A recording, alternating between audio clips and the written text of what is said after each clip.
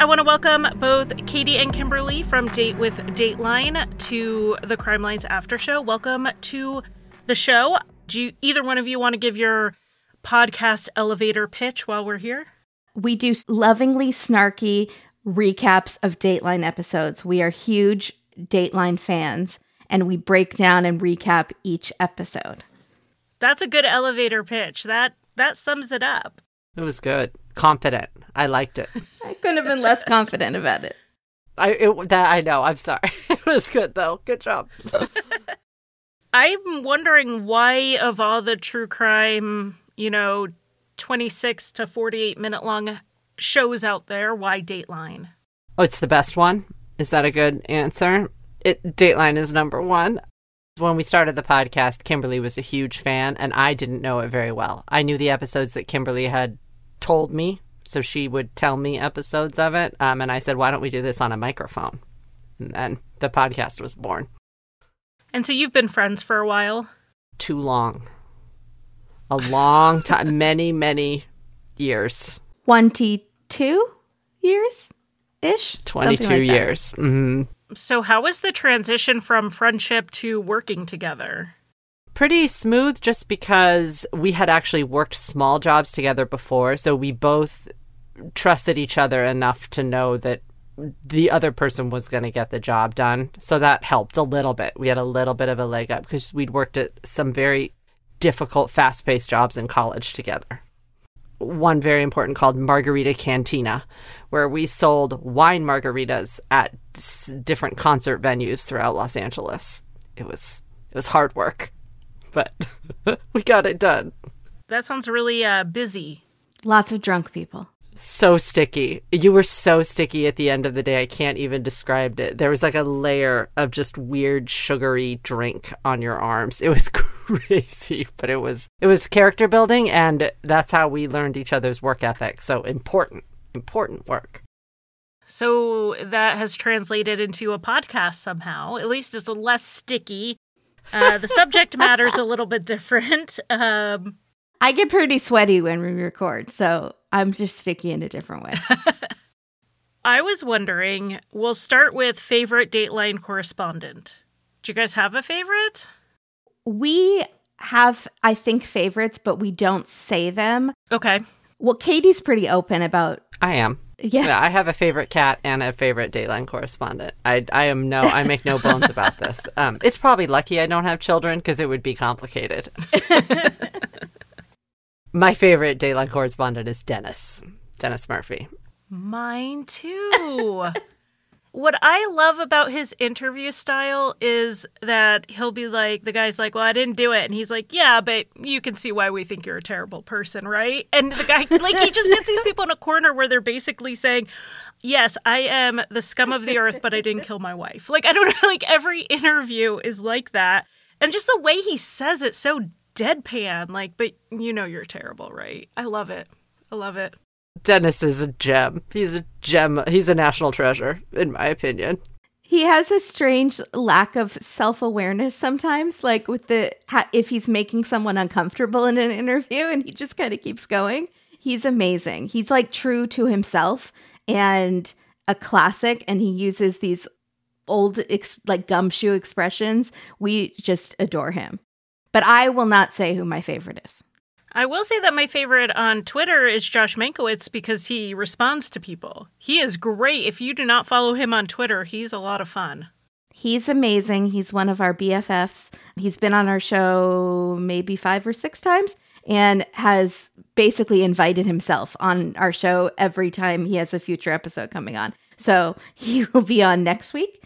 Nice. Yeah, he's amazing. We adore him. He's so supportive of the podcast and so supportive of all Dateline listeners. Like really exactly what you said. He responds to everybody and wants to talk about the show. And yeah, he's amazing. They call him the mayor of CrimeCon because he just walks around talking to people. I met him and Keith it was in Nashville. Heaven help them. It was like 10 p.m. and they were trying to get dinner.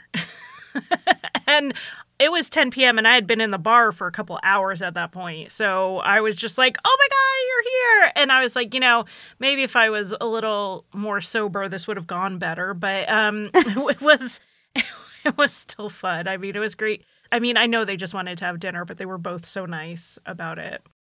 Always so nice.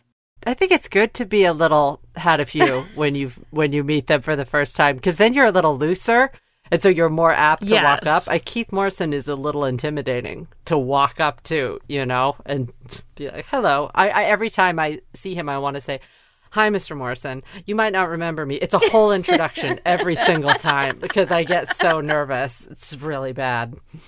I get that way about Andrea. Like she's just so beautiful and such like a feminine lady, but is also so incredibly strong and such a amazingly tough interviewer. And I just am, and she's like a mom of 6 kids. I'm just sort of in awe of her, and it makes me, I kind of shut down because like she's everything I'm not. There are some people, you see them and they're just like so physically beautiful that it's hard to approach them. And she's definitely in that category. Like you notice her in a crowd of people. For sure. She has a whole bunch of kids, but she has all girls and then one boy. Yes. See, I'm the opposite. I have 5 boys and 1 girl. So I swapped that around, but God bless you. That's a lot of boys. Yeah, wow. She has all of her kids, though, are kind of younger. I have a gap, and so I have some older ones, which helps space them out a bit. And they can help you when you need, that's good. They can help you if you need help. Oh, it's great. When we went to Seattle for a meetup with Josh from True Crime Bullshit, we went to the CrimeCon after meetup in Vegas, and it's because we paid our older kids, who are like literal adults, there you go, to watch our 2 little ones. So it's super helpful. At least you pay them too. It's not like a Duggar situation where the older ones just have to become second mothers. The kids are so helpful just like day to day that whenever it's something extra, I'm like, I'll pay you, because I'd have to pay a babysitter. And I'd rather them be with their brother or their sister. So right. It works out a lot better. Yeah, you don't have to vet their brother or sister. It's great. Yeah. I know. I already know they're terrible. I raised them. Exactly right. I know what all the issues are going to be. I know what kind of mess I'm going to come home to. Like, I just know what's going to happen. I know that I'm going to spend 3 days reprogramming them to bedtimes, bath, brushing teeth, all of those usual things. That's why I'm never gone for more than a weekend. It's very smart. But I am curious, what do you think? What are the elements of a good Dateline episode? Well, we have bingo cards, and we've had bingo cards for Dateline since the beginning, and they keep getting evolved. And they have things like cell phone pings, love triangle, things with the host where the host like laughs at someone's face because they think they're so dumb, just questionable facial hair. We have just all over, and things about crimes like a staircase is involved or a bathtub is involved. So I think the ones that are great are the ones that either have a ton of elements, so you might win a bingo, or it has something we've never seen before. It's not on the bingo cards. Like in our most recent one with Josh Mankiewicz, we had polyamorous pirates. Never seen that before. That's a new one. Or the snake with Andrea a few weeks ago. Huge anaconda wrapped around our beloved Andrea Canning.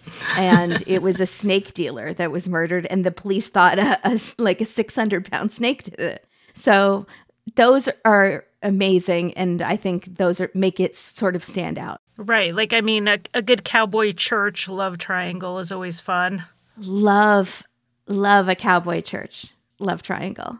Oh, boy, yes. Especially in a strip mall. Cowboy church in a strip mall for the win. Do you listen to the Dateline podcasts, the long form ones they've done on Lori Vallow, the thing about Pam, Helen and Olga? Is that the other one they did? Yes. And I mean, I think Helen and Olga was a great one for being just like 2 old ladies who you wouldn't see coming. Exactly. And we had covered them from an ID network show because we do double dates, which are sometimes we do a Friday episode. like an ID or something like that. And so we had covered them on another case, but they are just evil old ladies. And that's another thing that would make a great Dateline. Evil old ladies. Or an ID show. Have we had that as an ID show? They have almost everything covered in those ID shows. It would be called Evil Old Ladies. Evil Elders? Evil Elders, EE. No, we had Elder Skelter. Oh, that's right. Elder Skelter. And that was like only 3 episodes. ID has the craziest shows. And they had the intro for the show is like a bunch of dentures dropping into a martini glass. It's bananas. One of my favorite things when I'm researching a case, particularly one from like the 80s or 90s, is finding those short-lived 2 to 3 season ID type shows. So I found one that was called like Happily Never After, which is about people who like get killed shortly after the marriage, which that's fine, but it was just like so dramatic and so cheesy. And I think the true crime documentaries have kind of upped the ante on that sort of thing. So we don't see as many cheesy intros and stuff in new shows. So watching it in the older ones where it was definitely more salacious. But Dateline's been pretty consistently news-based. So they've never really had that. A few hokey one-liners. They don't do reenactments, for sure. And the ID ones we cover, we strictly cover ones with reenactments because we want to see the terrible acting and the terrible directing choices. We want it to be so cheesy. Well, I recorded a Patreon bonus episode with Robin Warder because the very first segment of the first episode Robert Stack hosted on Unsolved Mysteries has been solved. So we covered that case in depth. But back then, when they first started Unsolved Mysteries, those reenactments, they would actually ask the actual witnesses and family to participate. Oh. They're reliving being told their daughter died, you know? No. That's cruel. And none of them are trained actors. So you're like, wow, this reenactment's cheesy. Then they shoot, they like clip to the interview and you're like, oh, it was actually her mom. That was the real mom. That was terrible. They kind of, stopped doing so somehow ethics came into play and they stopped doing that, thank goodness. Yeah. I just want to be in the room where they made that decision, that would be a good idea for the show. And no one stood up and said, do you think that might traumatize the person even further? Is this trauma-informed reporting? Never heard of it. Well, I mean, that was like, 1980 something, so not quite the same as it is today. They would never do that today. No, it also feels like a money call where somebody was like, I know how we can save a few dollars. Let's not hire actors. Let's go ahead and ask the families if they'll participate, right? Because they don't know how the show's going to do. So they're like, well, let's save a few bucks. Speaking of reenactments, there's a podcast that Crime Writers uncovered called the Yuba County 5, I think it's called. And it's so good, except it has these terrible reenactments with these actors that are overacting the scenes, and it's so not necessary, and it basically ruined it for them. And then I said, I'm going to listen. It can't be as bad as they're saying it is. And it's like worse. Oh. And it's such a good story, and it's a good podcast, and it's very well-intentioned. But the acting of these reenactments are so terrible. It ruined it for me. I couldn't even continue. This is being said by 2 people that sometimes act out things unintentionally while recapping. But ours is a comedy sort of podcast, kind of. It's supposed to be funny. I can't claim that it's funny, but this is like a dead serious podcast. And oh, that's rough. That's a bad decision. Yeah, it was a really bad decision. Yeah. I know that I've listened to a lot of podcasts where they're like, okay, we have the interrogation like transcript, but we don't have the tape, so we're going to reenact it with actors. And they have actors who just, you can tell they're reading it, but it's not, like, that's better than overacting. Yeah. Yes. Like, if you got to pick one, yes, underact it, because overacting, especially when it's only audio, is so hard. I say hire Katie for all of those because she's done voiceover. She has a great voice. She won't overact it. I might now. I feel like it's hard. You're playing police interrogator number 1. So you found the jewels, see? I feel like it's hard to not go into like some sort of character that I don't know. It could get rough. Yeah, so you should do the voice acting for like satire true crime shows. There we go. Like Yes. Santa Maybe, Yes. Done Disappeared. Old radio, those kind of radio murder mysteries. Yes. That's I feel like that overacting vein. Oh boy. I feel so did the podcast did they get some feedback? The Yuba City 5?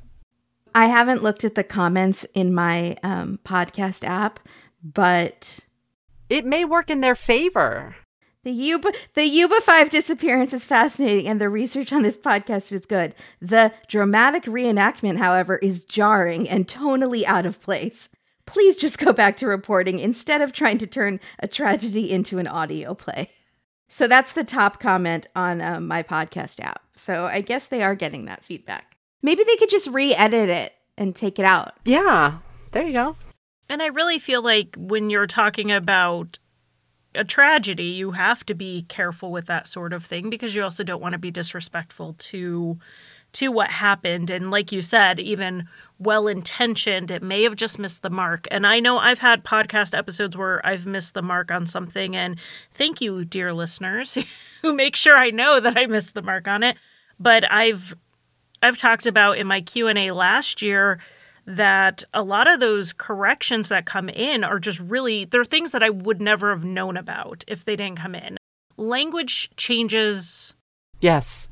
rapidly. Yes. And one of like changes is how you discuss car quote unquote accidents. Like saying accident implies there's no fault, that it just accidentally happened, and that's rarely true. And so you should be more specific and say things like collision or crash. Really? And I just covered a case where all the reporting from when it happened in the 80s is all accident, when clearly, I mean, if I was talking about it, there was no accident. So, those things, like, had someone not written in and been like, hey, just thought you might want to know, I would never have known to, like, even do that. So I do appreciate most of my listeners who write in are always nice about it. I agree. Anyone who's mean about it isn't listening to my show anyway. Like, they're one and done. They didn't like the show, and they're moving on, and they're just Sure. going to leave a parting comment as they go. I like when they say, we know how hard you guys try to be appropriate and not to insult anyone. So I just wanted to let you know that the language on this has changed now, and we're supposed to try to say this. And like, we know you didn't mean anything by it. I appreciate those sort of things. Mm-hmm. Me too. I mean, it makes my podcast better, makes me a better person, and I'm always open to that kind of information because I am trying, but I'm not tuned into every single thing out there. We can't. We can't all know everything. No.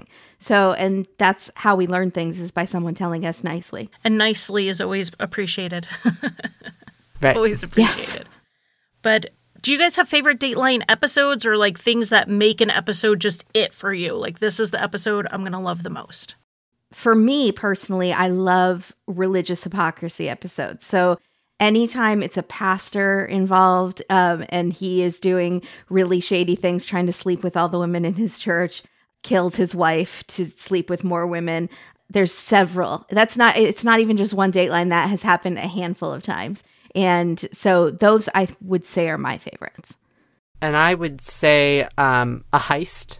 If there's a heist, I'm there. So not always the Datelines that are revolving around murder, actually, or con men. I really like those episodes, especially because they tend to be international. So it's kind of fun. They're going to a lot of different places. Those are, and I shouldn't say con man, con persons, people that are involved in the long con. And because we've seen both male and female. Yes. So it's really, those are the ones that I really enjoy.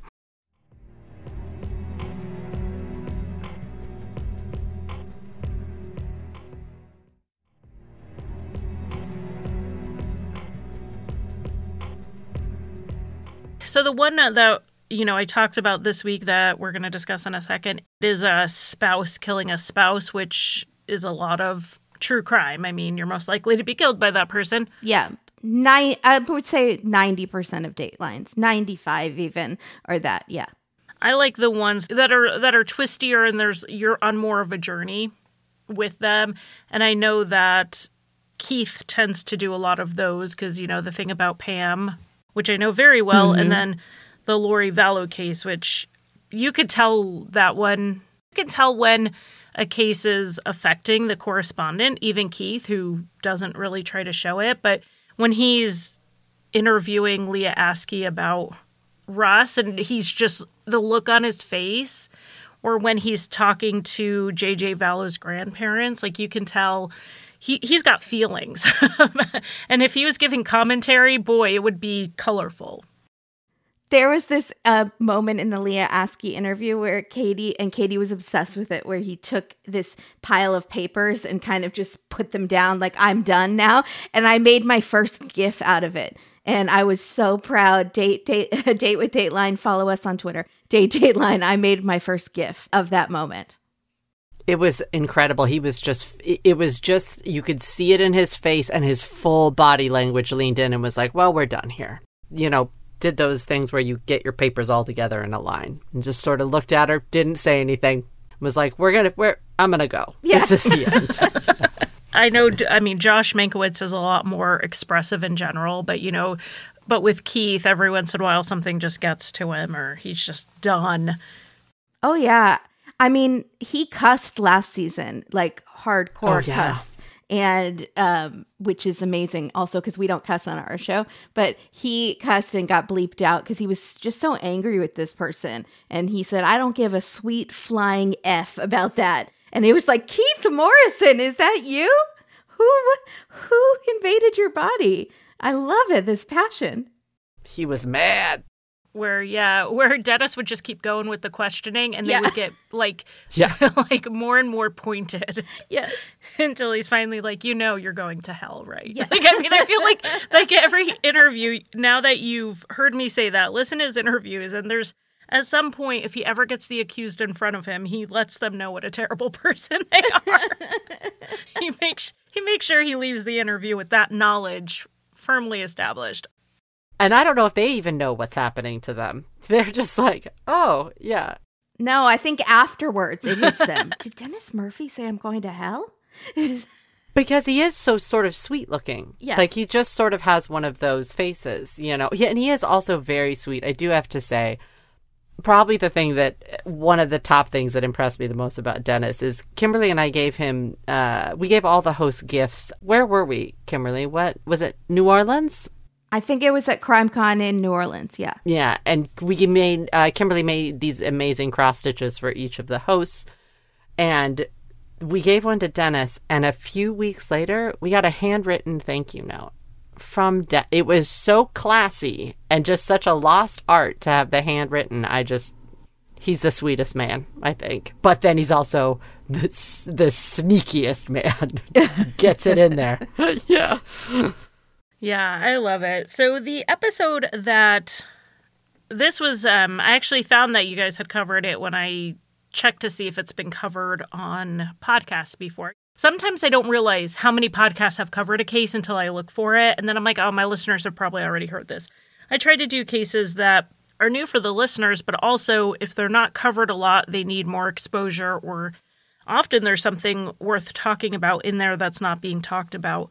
So I tried to do that, and then I saw that you had covered this one, and every other true crime show called it acid something, but they called it bad chemistry, which I thought was better than going for the low-hanging fruit of acid in their title. Dateline titles are always great. They have several with the same title, but this is the only bad chemistry, I think. Really? Yeah, there's a lot of toxic. There's like a few toxics, and then toxic relations. There's 2 suspicions. There's a lot of the house on blank drive, road, whatever, the mystery of whatever that city is. They try. After how many seasons? There's only so many titles. You run out of ideas. You run out. Yeah, absolutely. But this case, which you guys covered a while ago, so I don't know how refamiliarized you are with it. I re-listened. Me too. One of the funniest things when I watched the Dateline thing is that they're pronouncing her name incorrectly the entire episode. Yes, they are. There's another true crime show that did the same thing.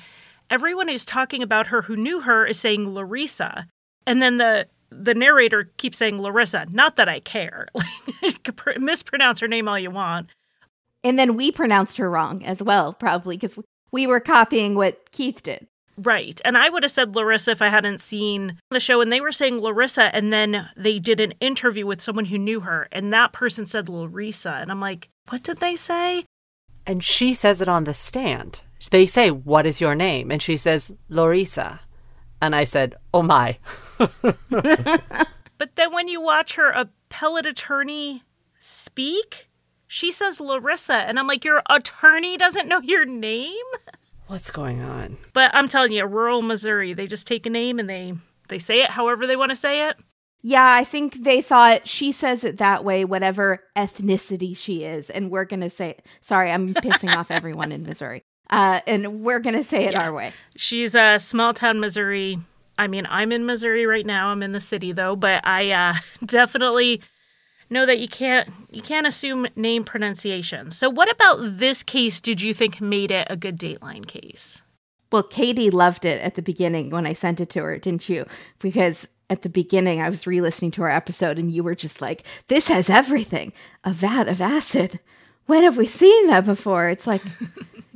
I would say it makes it well, first of all, because it is a husband and wife murder, which is sort of a theme in Dateline. And then I would say a possible lover involved. So there's some sort of question of infidelity, even though that's not confirmed in this episode. It's really hinted to and leaves you with all of these questions about the relationship between Larissa and her questionable assistant / possible boyfriend. A much younger helper / lover. And then you've got, I would say for this case, re-listening to it now, it is hearkening to something that is very big in the media right this minute, which is wild as we're listening to it, because there's a case that everyone's watching right now, right? Which has a lot of audio attached to it. And this has a lot of actual audio of her yelling at her husband. So I do like it whenever they bring in strong audio or visual stuff, and I feel like this case does it particularly well. Also, I don't know, something about the Central Valley of California, which is where they are. It's where I grew up, so I'm naturally inclined to understand exactly what's happening here. I was like, oh, okay. This is a special world that we are. Yeah. I know these people. Yeah. I have a friend out here who grew up in Fresno, and she's like, whatever you think about California, that's not Fresno. That's 100% correct. Okay. I grew up in a smaller town about 45 minutes outside of Fresno, and Fresno was our big city. So, yeah, she's right. It's not California when you think of like San Francisco or LA. No, ma'am. No. I've only been to San Francisco, so that is my entire understanding of California. That's lovely. Keep it. That's good for you. Yeah, hold on to that. That's perfect. Yeah. One of the things I thought was really interesting about this case is just having that younger, almost hapless accomplice where, boy, does he come off as just a complete moron, like through the entire thing. But he was actually an honor student who had multiple scholarships to college. And somewhere between 18 and 21, I don't know what happened to him. Larissa happened. She came into his life. It was like, get a taser gun. Wow.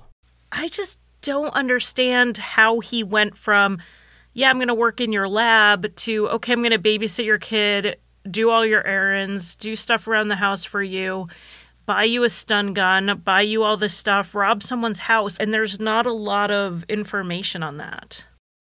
If I can hearken to other episodes of Dateline, there's another one called While They Were Sleeping. Sorry, there's a While They Were Sleeping, While He Was Sleeping, and a While She Was Sleeping. And none of them star Bill Pullman or Sandra Bullock. Yeah. So I think this is While They Were Sleeping, and it also features a woman who sort of seduces a younger man, and he becomes he'll do anything for her. And she probably told him a lot of lies about her husband that made him feel like he was justified in helping her, and had this sort of manipulative power over him. It's crazy. In the appellate documents, it talks about how he got really attached to her son, who was younger, and he kind of took on this big brother role. So to some degree, she could have been saying, Tim's going to try to get custody, and you know how he is. You know what a terrible person he is, and now he's going to have our son. You know, I definitely can see that, but both of them have denied that there was any romance in this relationship, both of them. And you would think one of them would have kind of used it because they threw each other under the bus effectively. But you would have thought one of them would have used that if they had a romantic relationship. But who does all this stuff for someone who they're not having a romantic relationship with? Was there a promise of that? Like she was holding that over him? Like maybe we can be together later if this gets done? Yeah, I don't know. It's odd, but my daughter is 16. She loves Crime Watch Daily. We were kind of talking about the case, and she's like, oh, so this woman must have really had something if she's, here she is in her 40s. She's got this 21-year-old good-looking guy doing everything for her. And I'm like, according to everybody, she was like a complete beast of a human being. She was loud. She was abrasive. She bullied people, and she moved through the world like she owned it. And not in a good, powerful, confident way. Right. What was his childhood like? Do we know about his family? Because that sort of makes me think mommy issues. He still lived at home with both of his parents at the time. His mom spoke at Larissa's sentencing and said, you ruined our lives. Like, she spoke out against her at the sentencing. So I don't know. Maybe he was just more vulnerable to it. I'm wondering if he's also just one of those, because we all want it to be romantic, because that kind of makes it make sense in a way. It makes it make sense in our heads if there's some sort of romantic angle, which is why it's hard to imagine there's not.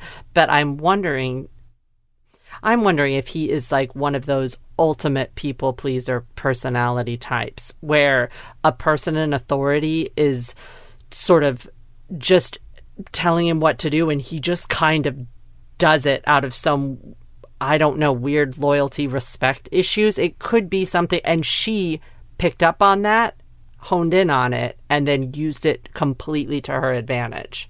It almost sounds like a cult. Yeah. And she's the cult leader, and it's a cult of one or two. Yeah, it's very bizarre. Kind of like a Chad Daybell, Lori Vallow, only it's much clearer in this situation who was the dominant personality. Right. He said that when they went to the house, he thought they were going to rob him again. And I honestly believe him. I think that is what happened. But once he saw her attacking Tim and he didn't do anything, that's when he became culpable for the murder. Yes. I know she threw it. She's like, nope, he did it. And I just helped him clean it up. But I mean, I don't believe her at all. Like, her story doesn't make any sense. I do believe his story. And he folded pretty quick. Like, he was... like 10 minutes. Yeah. And he was pretty consistent in his story, whereas her story had ups and downs and changes and things that just flat out weren't true and they could prove weren't true, but she still decided to stick with it. Yeah, of course. My episode is actually going to be a two-parter because it's getting very, very long at the moment. And so there's a lot. I mean, the main sources I used is they both had very, very in-depth appeals, and those are the documents I mostly used. They both appealed. They both lost their appeal because what are they going to appeal on? But wow, the appellate documents were hundreds of pages. Really? Was there anything strange? Can you tell us? Was there anything sort of surprising? I will say the strangest thing, and this actually did come up at the trial, but a lot of the coverage I've seen kind of glosses over it. The defense had an expert, Larissa's defense had an expert who said there's no way in the couple of, like, the time period that Tim's body was in the acid, would it have eaten away that much of his body? And so the defense expert says that was probably he was probably dismembered at some point, like at least partially. And that's causing issues on the state side because they don't have evidence of a crime scene like that. They don't have blood everywhere. They don't have a chainsaw. They don't have any of that. But there was an attempt to dismember his feet. That's proven. They had an explanation for it. But they said that much of his body would not have been eaten away if his whole body was put in the acid. But I don't know. I'm not about to go sitting there looking it up or doing experiments on it. But that was probably the biggest thing in the appeal, was just kind of a hole in the case that's something I would like answered. But also, how would they prove? I mean, I guess what would it mean if he'd been in there longer? So if the assumption based on that is that he was put in the barrel much earlier, we know when he went missing. So they were using it to say that his whole body didn't go in and that he was dismembered and half his body was elsewhere. And that the police did not, because they have this huge gap, they didn't investigate. They didn't find where that happened. They didn't find the other part of the body. And it wasn't the lab, her house, her garage, her shed, her anything. It cast reasonable doubt on the full investigation and how thorough it was. But I just thought, in the end, I don't think it matters anything. Like, how much of him was in the barrel or not doesn't really matter if they killed him. Like, that's the part that matters. The disposal doesn't.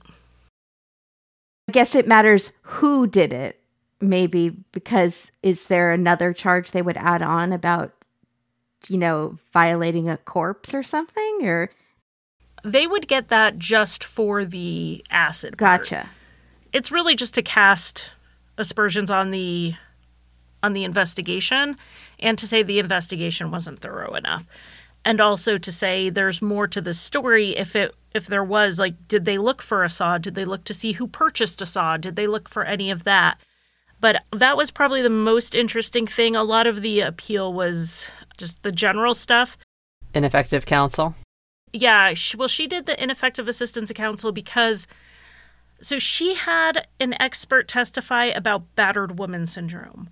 That it was the emotional abuse and being trapped in the marriage with Tim, which from every other report, that's not the direction the abuse went in, but whatever, that would explain some of her behaviors, like those voicemails and on and on. Well, they allowed the jury to consider voluntary manslaughter. Like, and that the battered spouse expert could back up that it was manslaughter, but then her defense didn't mention that in their closing. They didn't say, and if you so happen to think she did it, you were also allowed to consider that she was a battered spouse, like emotionally battered. And she wanted ineffective assistance of counsel because they didn't do that in their closing. And the appellate court was basically like, but that wasn't your defense. Your defense was You didn't do it. But if you think she did, yeah. Yeah, my client didn't do it. But, I mean, if she did, let's say, here's another option. You don't get multiple defense. You pick a defense and you go with it. It's your strategy. And her strategy was, I didn't do it. Do you think they did that on purpose? The defense team just didn't mention it? Because maybe they were not her biggest fan? I think it was a strategy. I think they put the battered spouse expert on the stand so that the jury would have it in their back of their minds, but they didn't bring it up again because they were going for the acquittal. And if they conceded anything in that closing, she was going to be found guilty anyway because, she did it. and they had a lot of evidence. And, I mean, she took the stand, he took the stand. They all tried to explain it away, but it wasn't going anywhere. But yeah, it's interesting because one of the things I do is I'll watch a Forensic Files and be like, oh, that case is really interesting, and I'll look it up and I'll find all this other stuff. Well, that happened with this Dateline one. This was a recommendation from a listener, and it was recommended based on Snapped. And I was like, okay, well, if it's on Snapped, it's on Dateline, there should probably be enough information out there. And the next thing I know, I've typed up 12,000 words on a rough draft. And I was like, oh my goodness, this is going to be 2 episodes. Because there's so much to this case that the show, I mean, for the most part, what you need to do is pick a narrative and present it. And that's what most shows do. That's what most podcasts do. But on my podcast, I just kind of do all, I leave out very little. And so once you get into that kind of detail, my episodes take forever. Oh, but they're much appreciated. Because those of us that like detail. Yeah, Katie loves a deep dive, like a deep dive. I want all the papers. Yeah. Mm-hmm. I want to thank you both for coming on and giving me some of your time. It was so nice to finally meet you, even if it's on a screen. Thank you. So good to meet you. Thank you for having us. Thank you. It's nice to meet you too. Yeah, and hopefully we'll meet up at some random podcast event or true crime event. I don't know if you have anything on your calendar for the year. We were talking about maybe the one in August in Dallas. Mm-hmm. Yeah, the True Crime Podcast Festival. We just got CrimeCon out of the way, and I sort of opened the floodgates of me being like, yeah, maybe I could go out into the world again. So maybe this can work out. People are not so bad. Will you be there? Yeah, I will. I'll be at the Dallas event for sure. Oh, great. Well, there you go. There's another tick in the pro column. That's good. Okay. Yeah, I'm doing a roundtable with Bob from Defense Diaries. Oh, great. We are going to be talking about media coverage and domestic violence. We're using a very specific case where we are. It's going to be a great roundtable. One of the things I like about True Crime Podcast is they're doing panels, but they're also doing roundtables so that the audience can discuss cases rather than just sit there and listen. Oh, the audience is involved in the roundtable. So it'll be, while I have a topic, I also have a case that goes with the topic that we're going to discuss and go over. So it's going to be very exciting. Very exciting. That's good. All right. Well, thank you so much for your time. And that is Date with Dateline. You are in every podcast app, I assume, all over social media. Do you do TikTok yet? I have a TikTok account, and I posted something, but it was something that a listener made for us, an animation of one of our conversations. So I have not yet created, but we're bravely on there, which for our age is impressive? ? Yeah, my kids would say it's a little cringy, but yes, I'm also on TikTok. But okay, so all the social media platforms, they can find you. Yes. All right. Thank you so much. Thank you. Thank you. Thank you for listening. You can find Crimelines on Facebook, Twitter, Instagram, and occasionally TikTok. Crimelines is on Patreon, where I offer early and ad-free episodes as well as bonus content. Visit patreon.com/crimelines. If you want to buy me a coffee, the official drink of Crimelines, you can give a one-time donation at basementfortproductions.com/support. And if you need a palate cleanser after listening to heavier true crime shows, check out Rusty Hinges, an allegedly funny history, mystery, and true crime show that I co-created and write for.